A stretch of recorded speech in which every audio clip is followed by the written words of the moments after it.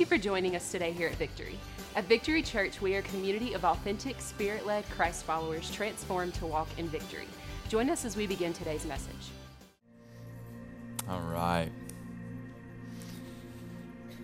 So if you guys are here for the first time, you're joining us for the first time, if you missed last week, just to kind of catch you up to speed, we kicked off a brand new series called Why Community Groups last week. That's the series we're in, Why Community Groups. And last week, we talked about the fact that every single one of us, we were created with a God-given core need for relationship. Every one of us, a relationship, number one, with God, but then also a relationship with each other. And we talked about how the best way to develop, maintain, but then also to sustain these types of relationships, which, by the way, aren't like mere casual acquaintances or superficial relationships. I'm talking about deep, raw, intimate, meaningful relationships, is in the context of small groups, which we're calling community groups. And that's what we hit on last week.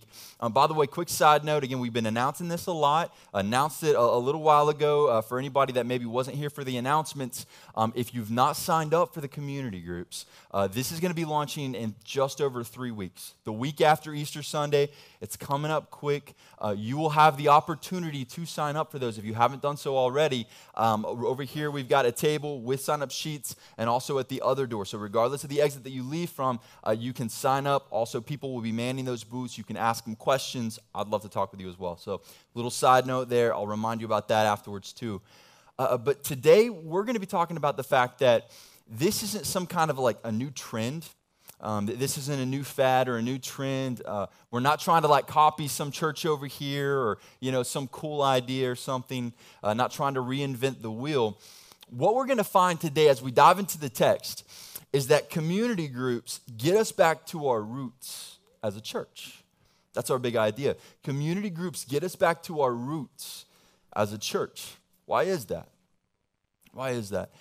That's because, guys, when we launch community groups, what we need to understand is we will be living out the most biblical, the most traditional, and yes, I did say the most traditional, and the most effective model for church that has ever existed. Let's pray. Father, we just thank you so much for the opportunity to be able to be a part of your family, to gather here today, to hear this message, this gospel message of hope, freedom, and redemption. The fact that we get the opportunity to respond to this message for salvation, to be a part of your family. I pray first and foremost for anybody that has never responded to that gospel message. I pray that you would open their eyes and their hearts, do what only you can do. Holy Spirit, I pray that you would just move in their lives. And I pray also that you would move in our lives, even for us as followers of Christ that have already responded to that gospel message. I pray that you would change us, that you would work in us and through us and mold us more and more into the image of Jesus. Use us to impact this community around us. And I pray, Holy Spirit, that you would take over this sermon, this time that we have together. I pray that they wouldn't just be words that just kind of fall off of our shoulders and go in one ear, out the other. I pray that you would use them to impact us, change us. I pray that you would help us to understand your model for church, your heart for us, your desire for us as your people. And also the way that we can actually practically live out the gospel and be mission-minded people. Jesus, I thank you so much. We praise you. We worship you, and I pray all of this in your name. Amen. Amen. All right, so if you've got your Bible or if you've got your smartphone, either way you can turn or click, get to Acts chapter 2. That's where we're going to be at today, Acts 2. And as you're turning to Acts 2, something that we need to understand before we dive into this text is that we're going to be stepping into the middle of a story where Jesus has just a few weeks ago ascended into heaven. Okay, so that's kind of what's going on in the context of the situation. Jesus ascended to heaven a few weeks ago. Before he ascended to heaven, one of the things he told his disciples was, hey, don't leave Jerusalem until the Holy Spirit comes. Don't leave Jerusalem, okay? And so what we see, this is a few weeks later, fast forward a few weeks later, they're sitting in the upper room. All right, in Jerusalem, sitting in the upper room, waiting for the coming of the Holy Spirit. These are the first disciples, the first followers of Jesus. And I'm not talking about the 11. Remember, the 12 are now 11 because Judas Judas is gone, right? He hung himself after he betrayed Jesus. So it's the 11. But there's more than that in the upper room. The text tells us there's 120 people, disciples of Jesus, that are gathered in the upper room, waiting for the coming of the Holy Spirit, right? And so this is the day of Pentecost. They're waiting, and what happens is the Holy Spirit comes on them and empowers them. And when this happened, something incredible happens. The Apostle Peter gets up and he starts boldly declaring, like loudly shouting the gospel message, like preaching to these people. And thousands of them are gathered there. Now, first off, what we need to understand, we need to rewind time for a minute and remember that the Apostle Peter, not long from this point, this is the guy that denied knowing Jesus. Like 3 times he denied knowing Jesus. And he did it to a little girl. Like he was so scared that somebody would find out that he was a follower of Jesus, right? While Jesus, this whole persecution bit was going on, that he denied knowing him to a little girl 3 times. And now this dude is getting up boldly shouting, declaring the gospel message for thousands of people to hear in the area that Jesus was crucified in not that long ago, okay? So this is the power of the Holy Spirit working through Peter, right? And so thousands of people are there. Why are there thousands of people there? You ever wonder that? It's like, what's up with that? There just happen to be thousands of people gathered around. Like, what's up with that? Well, the reason, again, is because it's Pentecost. Pentecost is a very well-known festival at that point in time. And so, and even to this day, I mean, people know about Pentecost. And so people would travel from all over the place. It's not just the people in that area. It's Jews from all over that would come and gather together. That's why you have thousands of people there. And so when Peter is shouting this, thousands of people are hearing. When he gets done essentially preaching to them and telling them the gospel, tons of these people, thousands of them, are convicted by the gospel message. And they ask, what do we do? What now? What do we do? In other words, how do we respond? What do we do with this message that you've told us? To which Peter replies, Acts chapter 2, verse 38. This is what Peter says, repent and be baptized, each of you, in the name of Jesus Christ for the forgiveness of your sins, and you will receive the gift of the Holy Spirit. Okay, so first off, notice in that text it says, repent and be baptized. That's what he says, repent and be baptized. That's what you do for this response, right? And so if you've ever wondered, just a little side note, if you ever wondered, why does that guy not ask people to raise his hand or pray a prayer after me? And there's nothing wrong with that when people do it. But listen to me, that's the reason. That's the reason talking about repenting and baptized. Listen, that's what the apostles did. That's what the apostles did. And that's what the early church fathers, the first Christian leaders did, right? But more importantly, this is the most biblical model for responding to the gospel, for responding to this message of Jesus for salvation. We're told to repent and be baptized. And guess what these guys did? After they heard this gospel message, Peter declares the message. They ask, what do we do? He tells them, repent and be baptized. Guess what they did? That same day, they repented and they were baptized. The same day. They didn't wait. They didn't procrastinate or make excuses or argue. They repented and they were baptized. Check it out. This is Acts chapter 2, verses 41 through 47. It says, so those who accepted his message were baptized. That day, about 3,000 people were added to them. So again, don't miss those words, that day. That day, they repented and they were baptized. They didn't wait. They didn't make excuses. They didn't argue. They repented and they were baptized. And it says 3,000 people. Like just imagine that for just a second. Let that sink in. Don't just skim past this.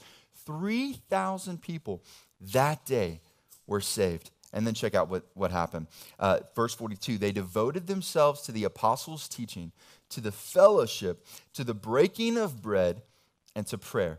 Everyone was filled with awe, and many wonders and signs were being performed through the apostles. Now all the believers were together and held all things in common. They sold their possessions and property and distributed the proceeds to all, as any had need. Every day they devoted themselves to meeting together in the temple and broke bread from house to house.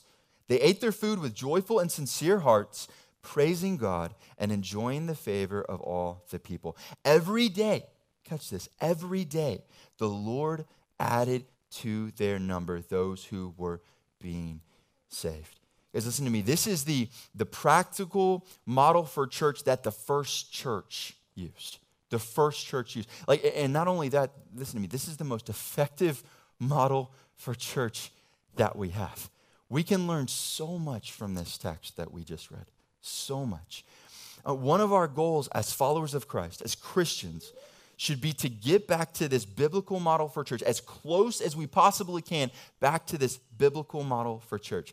And my goal, listen to me, my goal as your pastor is to help us move in that direction. But here's the thing.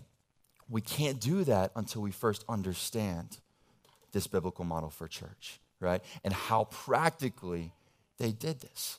What did they do? And so the first question becomes, let's kind of dive into this. What practically did they do, right? Let's flesh this out. What was the first thing they did?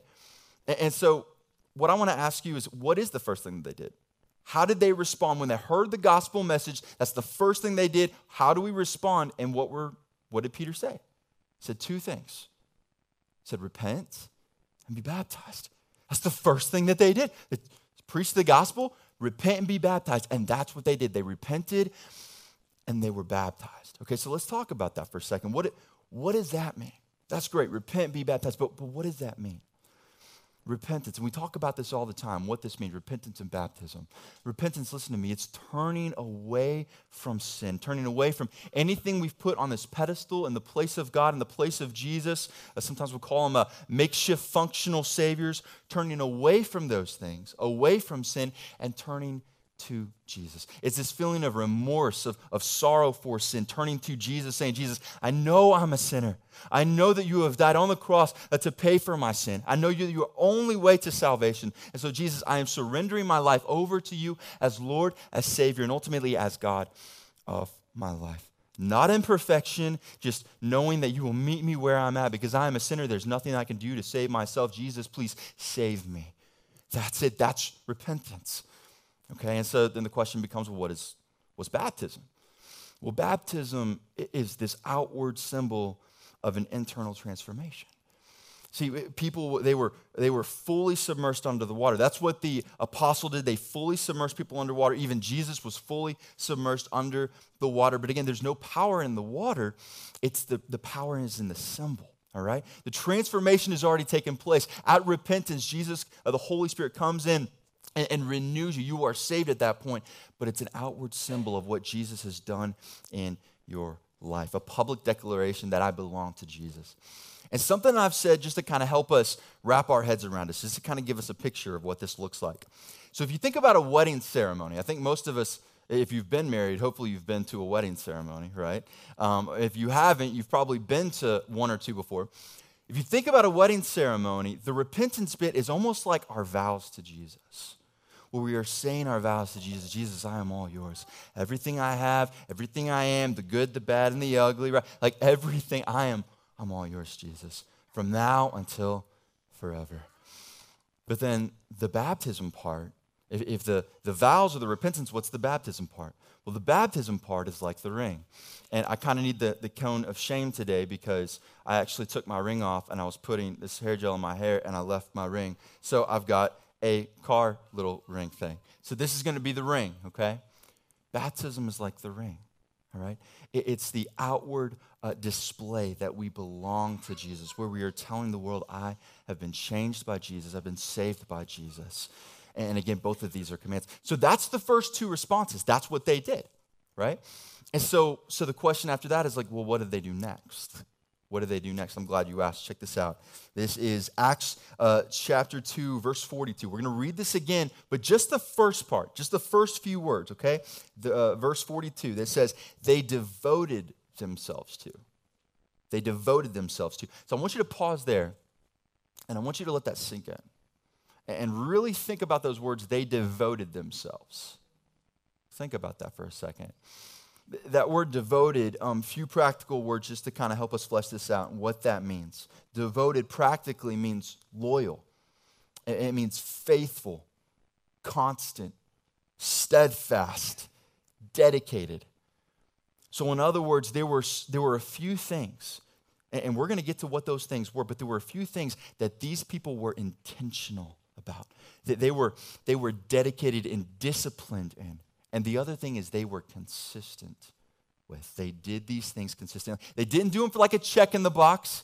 They didn't do it to make themselves feel better or look better. They did these things because they were passionate about it. They were passionate about it. And so what are the things that they did? What practically are the things that they did? What's so cool about this text is that we don't have to sit here and ask ourselves, what did the first church do? Like, man, people were getting saved all the time. Every day the Lord was adding to their number. The gospel spread like wildfire, not just there and ultimately all over Jerusalem too, as you read in Acts. I mean, it was all over Jerusalem and all over the place. I mean, Paul took it and it spread like wildfire. And so we don't need to scratch our head wondering, how did they do that? What did they do? I don't know. I wish we knew. Guys, listen to me. Because of this text, we have a front row seat into this first church, this New Testament church, to see exactly what it is they did on a consistent basis, what it was that they were devoted to. So let's check this out together. We're going to kind of flesh this out. And we're going to go through the things that we see in this text that we just read that they did, that they were devoted to on a consistent basis.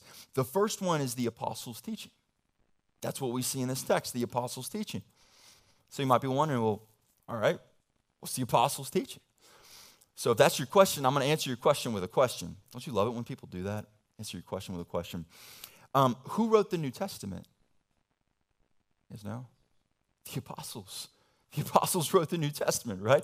So that's the apostles teaching the New Testament. What did they reference? What did the apostles reference in the New Testament? Time and time and time again. Other than obviously the words and teachings, actions of Jesus, of course. But other than that, what else did they reference? Time and time and time again. The Old Testament. Thank you. Yes, it's the Word of God. That's the apostles' teaching. The Word of God. Listen, these guys were rooted in the Word. They were rooted in the Word. They were in it on a consistent basis, individually, and with their families and their kids, their spouse, but then also collectively as a body of Christ. And something that we talk about a lot here, and this is so key, this is so important, it is the central theme to the Bible. The overarching theme to this book we call the Bible is the gospel message. The gospel message of Jesus Christ. It can be described in 4 words: Jesus in my place. Right? And so these guys, they were rooted in the Word. They were gospel-centered, right? And this is a call to us to also be rooted in the Word on a consistent basis, individually, with our families, but then also with each other in the context of a church body. But then also to be gospel-centered, looking for the gospel in everything that we read in the Word, because it all points to the gospel, but then also living out the gospel. How? By applying the Word of God to our everyday lives. Which is what they did. Is what they did. And that's why there was so much transformation. That's why these guys were on fire for the gospel, and the gospel spread like wildfire. And something else that they were devoted to, the word tells us, is the fellowship. The fellowship. So what's the fellowship? Practically, in a nutshell, the fellowship is just the fact that they did life together, man. They did life together. And so we're not just talking about getting into the Word together, which that's what we just talked about, the apostles' teaching. They got into the Word together on a consistent basis. They were gospel-centered. They reminded themselves of the gospel. But this is also that they dove into each other's lives. Not just the Word, but into each other's lives.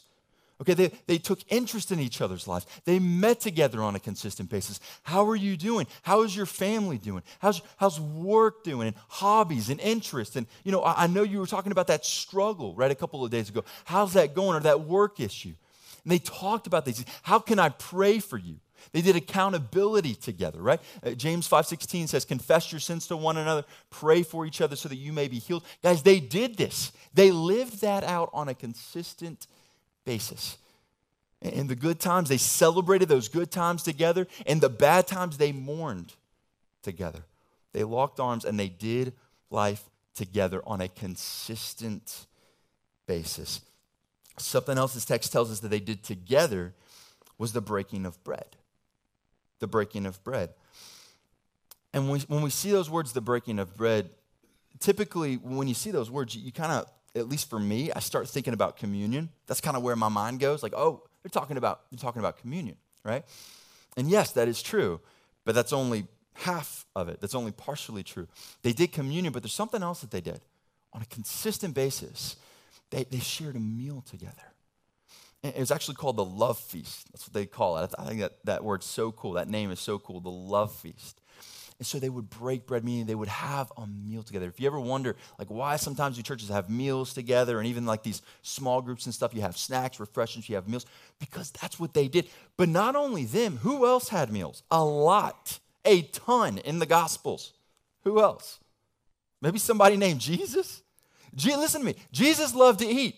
Okay, that is no mystery. Jesus loved to eat. We are going to have feasts in heaven, okay? We're even told that, all right? Jesus loved to eat. I'm convinced if you were here today, he'd be sharing meals with us. We'd be at coffee shops. There's something incredible that happens. Jesus did it. They did it. Even in the secular world, they know something amazing happens when we share meals together or we share a cup of coffee. Something amazing happens. That's what they did. And so they dove into the word, the fellowship, but they were able to do this partly while they were eating. Not just when they were eating, but that's a big thing that would help break the ice and talk about the word, talk about the gospel, but talk about life. So they would do that, again, this love feast, the meal on a consistent basis. But the other thing is communion. Communion. So they would take communion on a consistent basis together. And when they did this, hear me, when they did this, this was intimate. Like it was deep, it was intimate. They took it seriously. Very, very seriously, all right? And just like we do today, this is what they did, and we do today. When we take communion, we are remembering what Jesus has done for us on the cross in our place. We are remembering the fact that we were once dead in our trespasses, dead in our sins, and we are only saved by the scandalous grace of God through Jesus Christ our Lord. Only through Jesus. And they would remind themselves of this consistently, all the time, and they would talk about it. It was very intimate. And because they did this on a consistent basis, taking communion, reminding themselves of these things, listen to me, it also renewed their sense of love and passion for Jesus, for each other, and for his mission to spread the gospel message of Jesus Christ to as many as possible. It renewed that passion and that love on a consistent basis. Wow, because they were reminding themselves of these things and meeting together, talking about it on a consistent basis. And something else that they were devoted to is prayer. Prayer. And again, just like communion, this was a very serious thing for them. These people knew the power of prayer, and they took it serious. All the time they were praying. Individually they were praying. They were praying with their families, with their spouses, but then also in their churches consistently. And listen, that's why these people weren't stagnant. Hear me. That is why they weren't stagnant.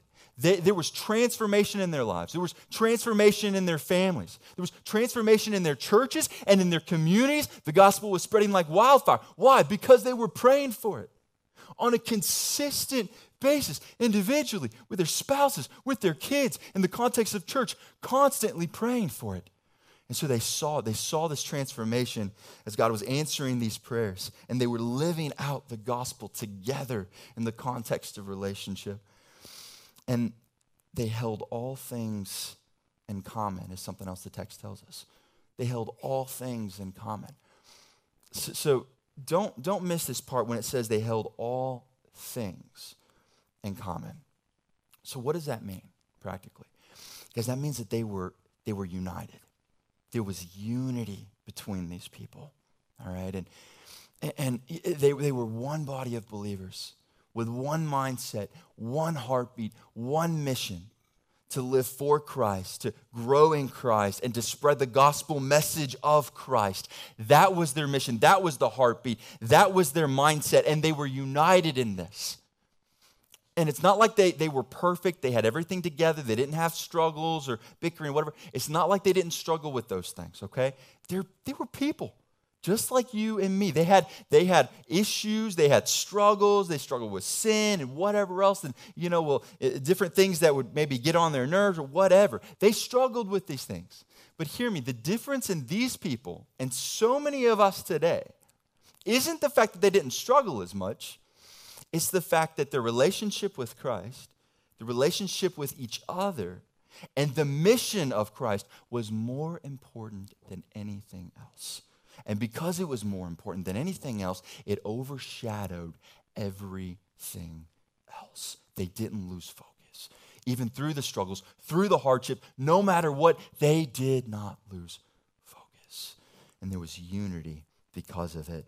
And because they did life together, they broke bread together, they prayed together, they were unified. But the text also tells us that they cared for each other's needs. They cared for each other's needs, meaning they gave sacrificially to help each other, poured into each other, met each other's needs, but not just in the context of the church, also the people outside of the church. So why did they do that? Why were they so just passionate about caring for each other's needs, giving sacrificially? For one, it's a command from Jesus to love each other, love one another. And he's talking about being sacrificial in that, loving each other sacrificially, the new command. But the other thing is, guys, listen to me, they were so consumed in love. They were so consumed with love that they couldn't help it. They couldn't help it. They didn't do this out of obligation. Listen to me. They wanted to. They wanted to give sacrificially to help each other, to meet each other's needs, but then also to meet the needs of the people around them. And then catch this. Check this out. Every day, don't miss those words, every day they met in the temple and, I'm going to say that again, and, just in case we missed it, and in houses. Every day. Guys, don't miss the and there. In the temple and in houses. So temple, that's this like larger kind of worship group, almost like a local larger church gathering, what we're doing right now. Okay? That's the temple, all right? Or temple courts is what it's called too in some translations. The temple model, right? And it doesn't say they met in temple, so larger group gatherings, kind of like what we're doing right now, or in houses, right? No. It says, and in houses. And listen, don't miss this. They did this every day. Not, hey, I'm going to meet in the temple, larger group setting today, and I'm going to go to the house tomorrow. They did both every single day. And if you think I'm exaggerating, check out verse 46 again. Every day, they devoted themselves to meeting together in the temple, and, there's our word, broke bread from house to house. If you still need more proof, check out a different chapter here. This is Acts chapter 5, verse 42. Every day in the temple and, there's our word, in various homes, they continued teaching and proclaiming the good news that Jesus is the Messiah. Every single day they did both. By the way, in some translations, when it says the word temple here, like the NIV, for example, it says temple courts. And the reason that's significant, it says temple courts mean plural, right? So obviously they couldn't meet in the temple. I think most of us maybe understand that. If you don't know that, they couldn't go in the temple. They wouldn't be allowed to go in the temple, right? Only the priests, only specific people could go in the temple, all right? So they couldn't go in the temple. It was in the courts, all right? And there were multiple courts around it.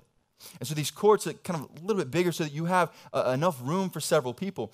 So even in the context of the first church, what we see, we get this picture of several different larger local church bodies, kind of like what we're doing right now, larger church bodies, several of them meeting. Several of them, just like we have several larger local church bodies. So right now, this is several people meeting together on a Sunday morning, and there's different churches around. Guys, that's the same kind of thing that they did even in the first church. We get that same kind of picture. But here's the thing, again, they did both, the temple, larger group meeting, and in the houses every single day, both of them. But when we launch community groups, I want you to understand something. I'm not asking you to get plugged into a group every single day of the week, all right? Multiple different groups or even one group that meets every single day. We're not going to have those kind of groups that meet every single day, okay? And we're also not going to start doing a worship service like we're doing right now every single day of the week either, okay? We're not, okay? So you can kind of breathe easy. It's okay, all right? So where are you going with this? Listen, all I'm asking you to do, stay devoted. Like they were devoted, stay devoted. One larger group worship gathering, one time a week, if we're honest with ourselves, one of the most convenient times of the week. One of the most convenient times of the week on Sunday mornings. So let's stay devoted to this on a consistent basis, one time a week. And then on a different day, you don't even have to do both on the same day. On a different day, one community group gathering, one smaller group gathering, one time a week for both. That's what we're talking about. It's only a fraction of what we did. But listen to me, what we have to understand is this is the easiest way the easiest way that we can honestly, practically start living out the most biblical, most effective model for church that we see. And then the last thing that we see in this text is the last one. It's actually three things in one. Is they were joyful, they were humble, and they praised God. They were joyful, humble, and they praised God. Again, this was on a consistent, daily basis. Everything that we've talked about, everything that we see in this text was on a consistent, daily basis for these people. And the reason that it was made possible, listen to me, is because it was in the context of smaller house churches, which we're calling community groups, that were all connected into a larger local church body. That's how they were able to do this practically. Guys, listen to me, that's the goal. That was their goal, but that's also our goal today. That is why we are launching community groups here in just over 3 weeks. And as we get back to one of the most biblical models for church, back to our roots, what we're going to find is, guys, listen to me, this is where change happens. This is where change happens. This is where change happened for them as people were radically being saved, their lives were being transformed, their families' lives, the community around them, the gospel spread like wildfire. But listen to me, the same thing can happen for us. This is where change happens. When we honestly commit to this, this is where we're going to see change happen in our lives, in our families' lives, and our church, but then also in the community around us. So as the worship team comes up, I want to encourage us to respond in a few ways. The first way is, honestly, I'm going to completely copy the apostles. I'm hijacking exactly what they did. I'm going to encourage you, if you've never responded to the gospel message, to Jesus in my place for salvation, if you've never made that response, then please, I want to encourage you to repent and to be baptized. And again, this word repent, it sounds like this mean, scary, big word. Like, what is it? Again, it's turning away from our sin and turning to Jesus, saying, look, I don't have it all together. It's not about waiting until you have it all together. That completely contradicts the whole point of repentance. Repentance says that we don't have it all together, and we're not going to have it all together. Only Jesus does. That's why we need him. That's the whole point. Saying, Jesus, I am messed up. I heard somebody say this one time, and I've never forgotten. I am tore up from the floor up, and I need Jesus. That is repentance. Jesus, please save me. And surrendering your life over to him as Lord, Savior, and ultimately as God of your life. And asking him to save you. And then the other one is to be baptized. So if you've never made those responses before in your life, listen to me. Don't wait. Don't wait. These people didn't wait. There's no reason to wait. The work has already been done. He's already done the work for you. All you have to do is respond. The word tells us he stands at the door and he knocks. He waits patiently for us to respond. So if you've never done that before, the altar's going to be open. I'll be here. I'd love to pray with you. I'd love to talk with you. Just have questions about it. We've also got a prayer team. If multiple people come up, the prayer team will come up as well to talk with you, pray with you, answer questions. But the other way that I want to encourage us to respond, this is the last way, and this is every single one of us. If you have a pulse in here today, I'm talking to you. Hopefully everyone has a pulse. If you don't, that's just weird. If you have a pulse, I'm talking to you. Every single one of us, I want to encourage you to respond by plugging into these groups. All right, plugging in, committing to coming on Sundays, one time a week. That's the temple court, just like they did, but just one time a week. And the community group, the house meeting, the smaller church setting, one time a week. And listen, I know a lot of times people have situations where it's like, look, man, you don't know my schedule. I want to be a part of this every week, but honestly, with my job, I can't. So first off, listen, don't use that as an excuse. There's a cop-out. But if that is honestly your situation, honestly, then what I would encourage you is, listen, something is better than nothing. Something is better than nothing. If you can plug into a group 2 times a month, you know how many times that is a year? That's 24 times. So if you can plug into a group and that's all you can do, that is 24 times better than not doing it at all. So plug in. as much as you can. Again, we got a little booth over there with sign-up sheets right there at the other door. Regardless of the door, we'll have people there. Ask your questions. I want to encourage you guys to stand. We're gonna worship God, praise God one more time, sing one more song together. If there's any other areas of your life where maybe God is calling you to respond or you're needing prayer, please come up, pray. He loves you so much. Whatever He's putting on your heart, don't wait. Don't wait. Do what they did. Respond today. Guys, first off, I just want to say thank you for joining us today for the sermon. And whether you're somebody that's come to our church or you're somebody that lives locally, you go to another church, maybe you don't even live here. I just want to say first and foremost, thank you for joining us. And I want to encourage you to respond in some way today, because, you know, when we hear a sermon, when we read the Bible, when we, whatever it may be, the point of that is for God to speak to us in some way, shape, or form. And so if you are a Christian, you've been a seasoned Christian, you know the Lord already, then the way that we can respond is just by, you know, asking Him, God, what do you want me to do with the convictions that you're giving me based on this sermon, the way that you're speaking to me? What do you want me to do? And then respond to that. Maybe it's an area of your life that you've been holding on to and you haven't been giving it to Him. And I want to encourage you to give that to Him and step out in faith. Or maybe if it's, some unbelief that you've had and God has really convicted you of some things. Whatever it may be for you, it's different for everyone. I want to encourage you to respond to God and step in His direction. And the other thing too is if you are somebody that maybe you've listened to this and you've never responded to that gospel message, you've never been impacted by that gospel message, but now something is happening, God is kind of stirring in your heart and in your mind a little bit, then I want to encourage you to step out in faith, respond to that gospel message. And throughout the book of Acts, Acts tells us our history as a church. It shows us that, what that response looks like. So number one is to repent. And this word repent, all that means is just to turn from, our sinful ways, our sinful desires, turn from making ourselves God and all these other things in life God, and turn to God and just give Him our life. And then on top of that response, after the repentance, there comes something else. And it's called baptism. And baptism is so key. It's so important. It's seen all throughout that book in Acts and the importance and significance of it. It's this symbol of death to the old self and then birth to this new life in Christ. And we die with Christ to the old self, and we are raised with Christ to walk in this new life.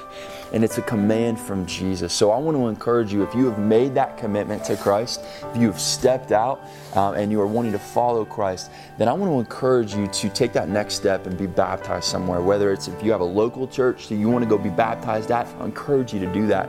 If you don't have a church, we would love to be able to celebrate that with you here. But I encourage you first and foremost to do that, to talk with someone, to get counsel on what this means, to seek discipleship as well. So I encourage you to do those things. We would love to talk with you. We are praying for you. I want you to know that you are loved and you are prayed for. So if you're ready to take that next step in your relationship with Christ, and if you want to take that next step with us, then we would welcome you with open arms. And so there's some links that we're going to provide below for you. Please check that out. And again, if you have any prayer requests, please contact us. We'd love to pray with you. We'd love to talk with you. And we're excited about taking this next step with you.